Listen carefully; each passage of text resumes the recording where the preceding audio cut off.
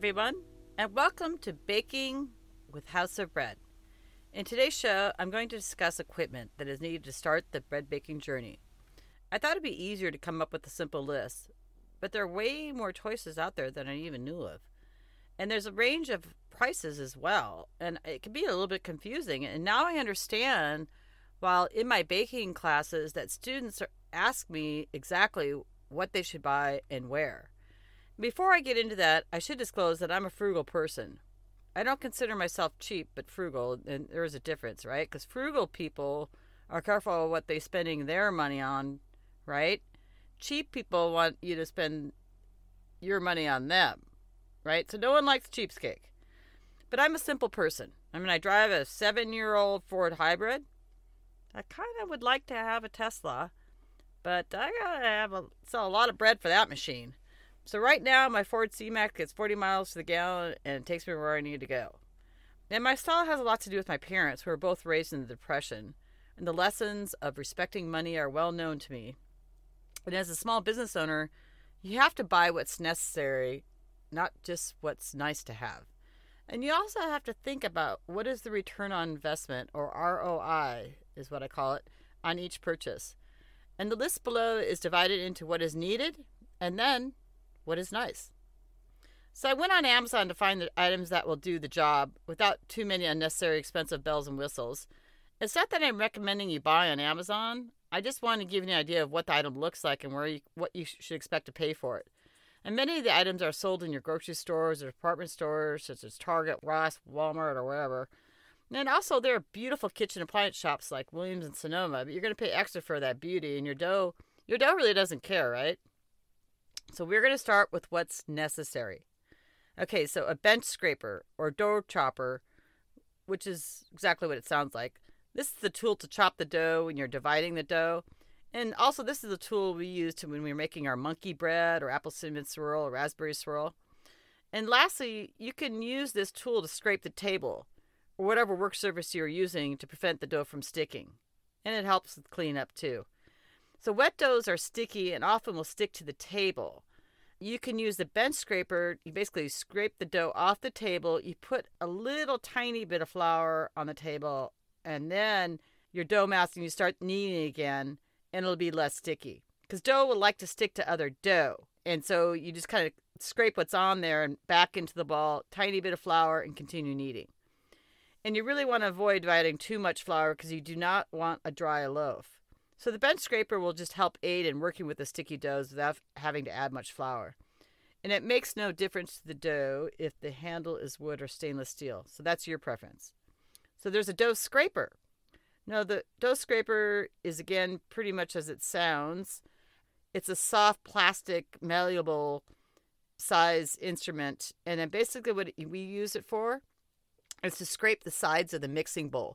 So it'll bend to the shape of the bowl when you're trying to, one, scrape the dough down so you can get it back in the mixer, get it going again.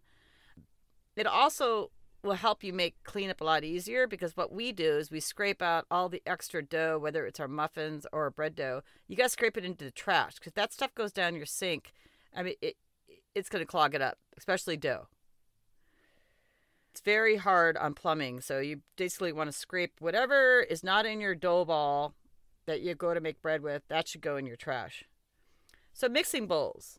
The bowl just has to be big enough for the dough to be able to double in size. It can be glass, plastic, or stainless steel. And chances are you already have a bowl in your kitchen that's going to do that job. So measuring devices. You'll need 3 sizes of cups, basically a 1 cup, half cup, quarter cup. And you could get by with just 1 cup as long as you knew where the half cup and quarter cup was. And so I think of it in rules of 4. Okay, so there's 4 cups in a quart, 4 quarts in a gallon.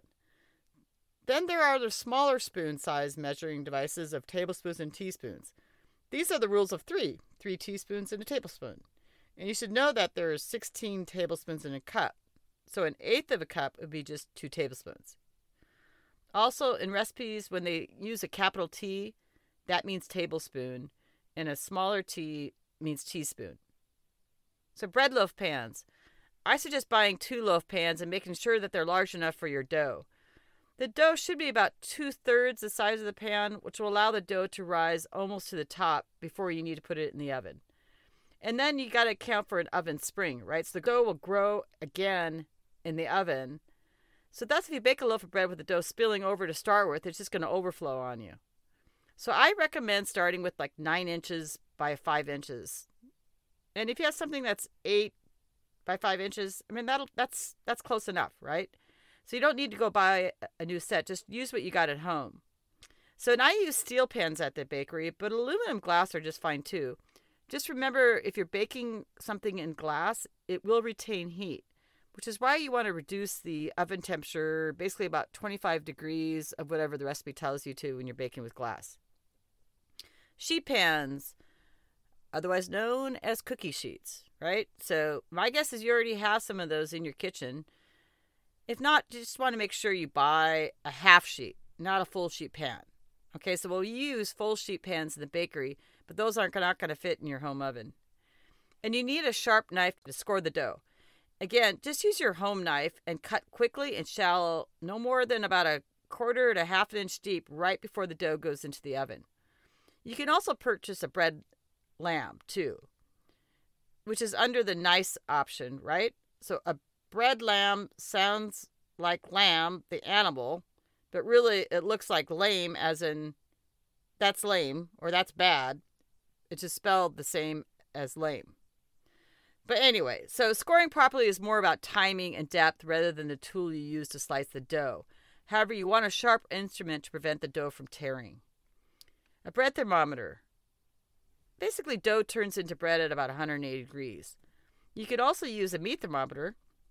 And when I first opened the bakery, I was told to pat it. And then try to listen for a hollow sound and you'll tell when it's done. Well, I underbaked and I overbaked a lot of bread. Then someone told me that you can just take the temperature of the bread, and if it's 180 degrees, it's done. And since then, we rarely overbake and underbake breads because we take the temperature of the loaves. But you just want to make sure you poke the loaf in the middle when you're taking it, the temperature of it, because that's where it's going to be underbaked. So if you poke it at the end, it's going to be done where it could be underbaked in the middle. Because just if you think it this way, your ends of your loaf are exposed to heat more so than in the middle. Oven mitts. I know that's kind of obvious because the pans are going to be hot and you want to hold the hot pans with oven mitts, right?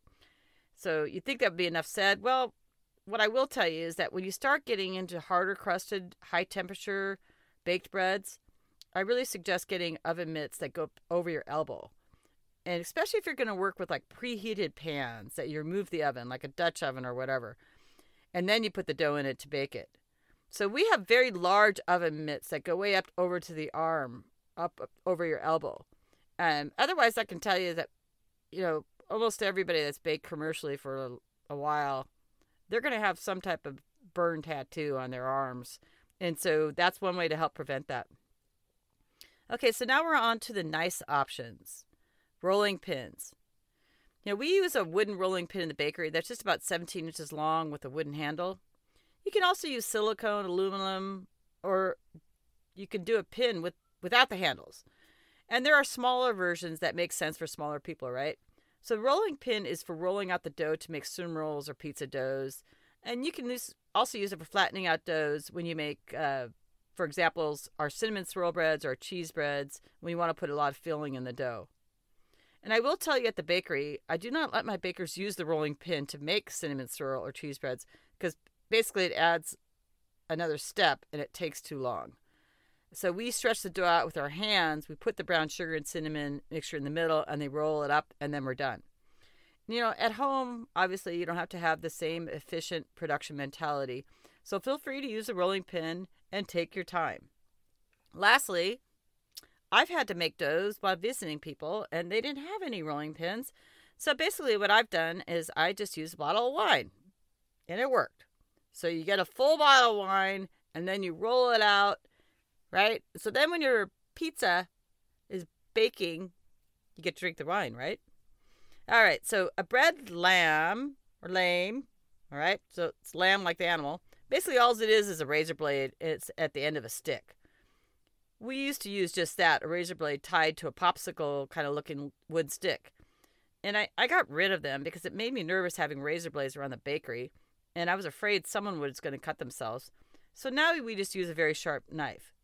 And there is links in the show notes to Amazon for bread lamps, and basically they're less than $10. Okay, food scales. Some recipes call for you to weigh the ingredients. So I wrote my recipe books for home bakers in volume of measurements, which basically means I use cups and tablespoons. Okay, so there's a lot of debate in the bread baking community about how weighing ingredients is much more accurate. Okay, I agree, right? I will agree that weighing is more accurate than measuring because everybody measures differently, right?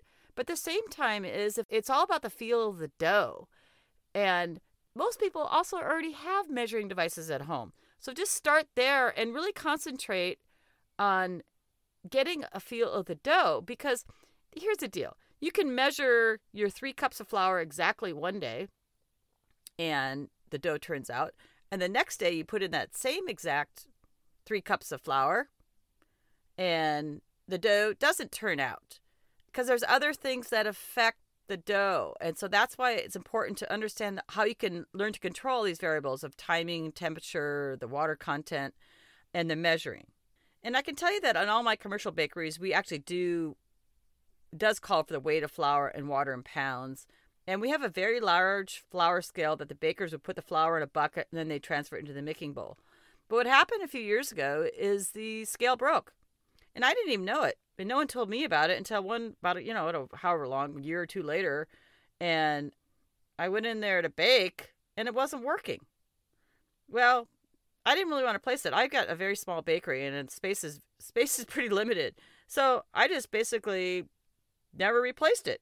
And so it's been about 5 years now. And so now we train all bakers to know the approximate weight of the flour in the scooper. And we just dish the flour right into the mixer to make the breads. But I will tell you that you want to be very careful about measuring the yeast and salt, because that's where a scale can come in handy, because weight is more accurate and it's important to get the right amount of those 2 items in the dough. You're not going to feel your way to knowing if there's enough yeast salt in the recipe. You still don't need a scale, but you just have to measure. And they are nice. And you have to be very mindful of the importance of those 2 ingredients. I call them my friends. And why I call them my friends? Because I want to make sure they get invited to the dough. Because if you forget salt, your loaves are going to taste flat. I didn't really know this until I started baking bread, but the salt brings out all the other flavors that are in the dough. And without salt, you don't really notice it too much until you go to taste it. Okay, so the other thing is that you can't taste, like, for example, honey. You won't be able to taste it if you forget the salt. Okay, yeast. Okay, it's pretty obvious. You forget the yeast, you're kind of screwed, right? So cooling rack. So bread cools best with the ability to have air underneath it. That avoids a soggy bottom, and no one wants a soggy bottom, right? And the smaller loaves are fine cooling in the pan or on a sheet that they were baked on. But the larger loaves, they do better cooling when immediately removed from the pan and placed on a wire rack. So if you have an extra rack in your oven, you can just take that out and put it on your counter. And so it's just a little bit of air, that's all you need. And so you don't necessarily need to go out and get a cooling rack. Okay, a baking mat. The mats are nice because it's easier to clean your counter, quite frankly. I mean, you can pick it up and you can transfer it to the sink. But you're still going to have to clean the counter anyway, right? So the mat also comes with measurements that make it easier for shape consistency. And for example, if you're going to measure out a 9-inch pie crust, it'll give you a little diagram exactly where the 9 inches are. But really, I don't think your friends and family care if your bread sticks or it's uneven, as long as they taste great. And supposedly the dough doesn't stick as easily to the mat. To be honest, I've never even used one, and I kind of doubt you need one. But if you do want one, then at least get a 28 by 20 inch mat in order to fit the dough that you're trying to roll out for cinnamon rolls or baguettes or other baked goods. And if you're wondering about the stand-up mixer on my list, well, the stand-up mixer, as opposed to hand mixers, are often used to knead bread. And I'm not including the mixer or a bread machine, because really to properly learn to bake bread, you need to get a feel for the dough. If you think of it this way, you're developing a relationship, right, one I promise that you'll come to love with the dough. Putting a dough hook between yourself and the dough prevents you from fully being able to read your dough. And bread doughs have temperamental personalities, and all doughs feel just a little bit different. And if you address a budding issue sooner, your dough will respond better and it'll behave better. If it's sticky, you won't come off the sides of the bowl into a ball. Thus, you add some flour, right? For example, then the dough could get too hard. But the machine keeps kneading and you don't know it is too hard because you're not the one feeling it. And some people will argue with me that if you put it in the mixer for most of the kneading, you can just pull it out and finish up on the table. Well, the problem is, by that time, your dough may be screwed up, and to fix it, you're in danger of overmixing the dough. An overmixed dough gets too hot, and the whole dough is weak. In the end result, you'll get a squatty, dense brick with a bunch of pockmark-looking things on top. What happened was that the heat accelerated the doughs. Basically, what's going on is they exhibit carbon dioxide. If you think of it like exhaling carbon dioxide, and really what it looks like is that's like a bad case of like some teenage acne on top of the loaf. And I guarantee you that you will never overmix your dough by hand, right? To this day, I do not have a stand-up mixer at home.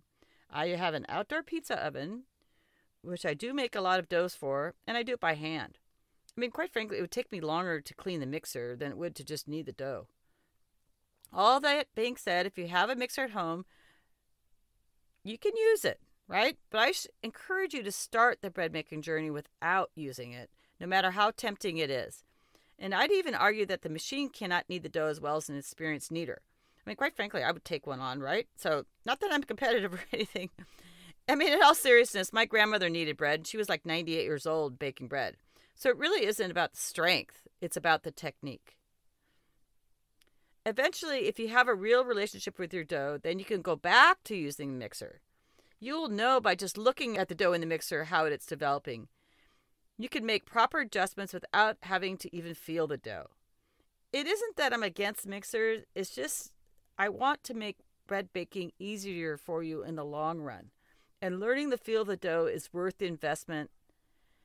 And then you can use the mixer. I mean, trust me, we make about 200 loaves of bread a day. And we do use a mixer. We have a 140-quart Hobart mixer. It's 6 feet tall. And one time I was training a franchisee and she broke the mixer. And all of this happened about, 5 a.m. or something like that. And I wasn't going to call a repairman then. So they charge about double at that point. So basically what we did is we hand kneaded all the loaves of bread.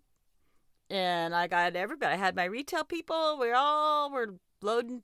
We all were kneading dough around the table. And I think we all had pretty sore shoulders after that morning too. Well, I certainly do appreciate my mixer. And I named my mixer Diesel. I have a tendency to name things. So like I have my sourdoughs named Sam, right? Mixer's Diesel. And I grew up riding horses and I named my horses. So I'm also a cyclist. So I named my bicycles too. But anyway, I've had Diesel for 24 years, and when I purchased him in 1996, he was already about 20 years old. And Hobart's the owner of KitchenAid, and the machines work very similarly. If you do want to purchase a stand-up mixer, then I would look for some good used models first, and they tend to last a long time, and hopefully you'll have your very own Diesel yourself. I don't have a whole lot of experience with home mixers, and I put up the question on a social media group to ask the home bakers out there, and I saw a lot of answers to this question, but there didn't seem to be a real consistent answer. Okay, Dutch ovens. These pots have thick walls and tight-fitting lid. And Dutch ovens are usually like a seasoned cast iron, but they also can be made out of ceramic or aluminum, and they've been around for centuries. The advantage with bread, it's easier to control the steam. Okay, so for your harder crusted breads, you want to add steam during the baking process, and you also want to bake it on hot surface. And so if you heat up your Dutch oven in advance and then you put your dough in it and put a lid on it, basically what happens is the moisture that's in the dough escapes and it creates a natural steam. You're not adding water to it or anything at that point. And I will tell you though, I don't like baking with Dutch ovens, or you can also use like just two cast iron pans, one on top of the other. But the problem is that they're awkward and they're heavy, okay? And you have to heat them up in advance. And so basically, you're having to handle this really hot item, and your chance of getting burned increases exponentially. And so I like once again, I come from this mindset commercially that I don't want put my employees in a situation where it's danger. So, but if you do want to buy a Dutch oven and use one, to get at least a 6-quart one, as the bread doughs bake better when they have more room and allow you to make a bigger loaf, right? Okay, so the Banetones. These are proofing baskets. And what happens is that when you have a super wet dough or a high hydration dough, they spread, right? And so they don't hold up by themselves. And so while they're proofing, if you put them in a bowl, I mean, I've seen people use terracotta plant holders for that matter. But really what happens is the bowl shape encourages doughs to go upwards rather than spread outwards, right? And if you use a linen with the bowl and properly season it with flour, the linen is just easier to get to form the shape of the bowl all the way up, right? So it'll move up on the sides of the bowl and it won't stick. And also it will make it easier to transfer to a hot pan or your Dutch oven. And if you like the lines on the finished product and a super round loaf, then I would use the basket. And you can still get round loaves without the basket, but you won't get those pretty lines. It may not be as symmetrical. Again, it's a personal preference, and this is an item you can purchase later, right? If you choose to do so when you get to the point of making hard-crusted doughs. And as I said in a previous episode, you don't want to start there, right? So don't start with the hard-crusted, naturally leavened sourdough loaf. It's extremely complicated. And so reserve buying the Dutch oven for later in your bread journey. Okay, linen and canvas. The linen cloth is primarily used to proof baguettes. It's also called a couch. The linen basically keeps the baguette shapes while proofing, right? So they don't spread again.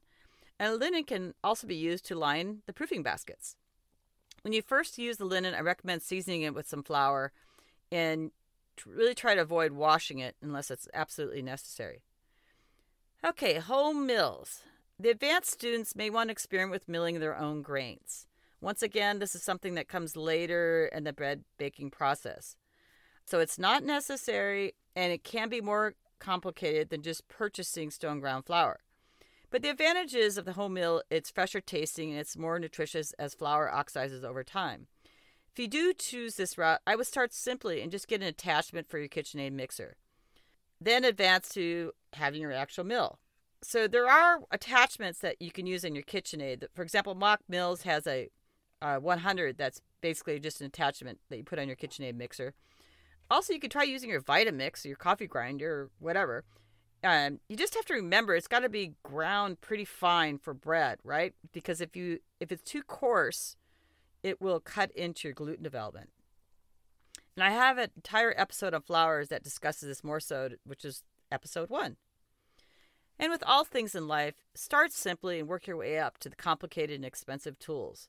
Just like I tell people first getting into mountain biking or any new sport, don't break the bank, right? So until you're sure that you're going to enjoy this, and then you want to advance, and then start investing in it. And I'm confident you can learn to bake great bread without all the bells and whistles. Okay, it is time consuming, right? And it is hard for folks outside the home, right? But at home, it's really kind of easy because you can do other things while you're baking bread. So it might take 4 or 5 hours, right, from start to finish, but it's not like you have to sit there and watch the dough as it's rising, okay? So you can shape your dough and then you can go for a run, or you can go run an errand or watch a movie, or I don't know, whatever you want to do. And then you have to come back to it. And that's the beauty of bread, right? So you can focus on other projects. And so, I mean, I'm kind of basically we were in the middle of this COVID-19, and I'm finding that a lot of my friends are posting their photos of their breads they're making, and I'm also getting a lot of questions shielded to me. So that's one of the reasons I started this podcast, and also too because I've got time. And the beauty of this time at home is I get to focus on other projects that I just didn't have the time to do. And so I'm happy to see people getting into the bread making, right? So it seems to be the quarantine baking, but I do see them struggling necessarily, which is why I decided to get this podcast going.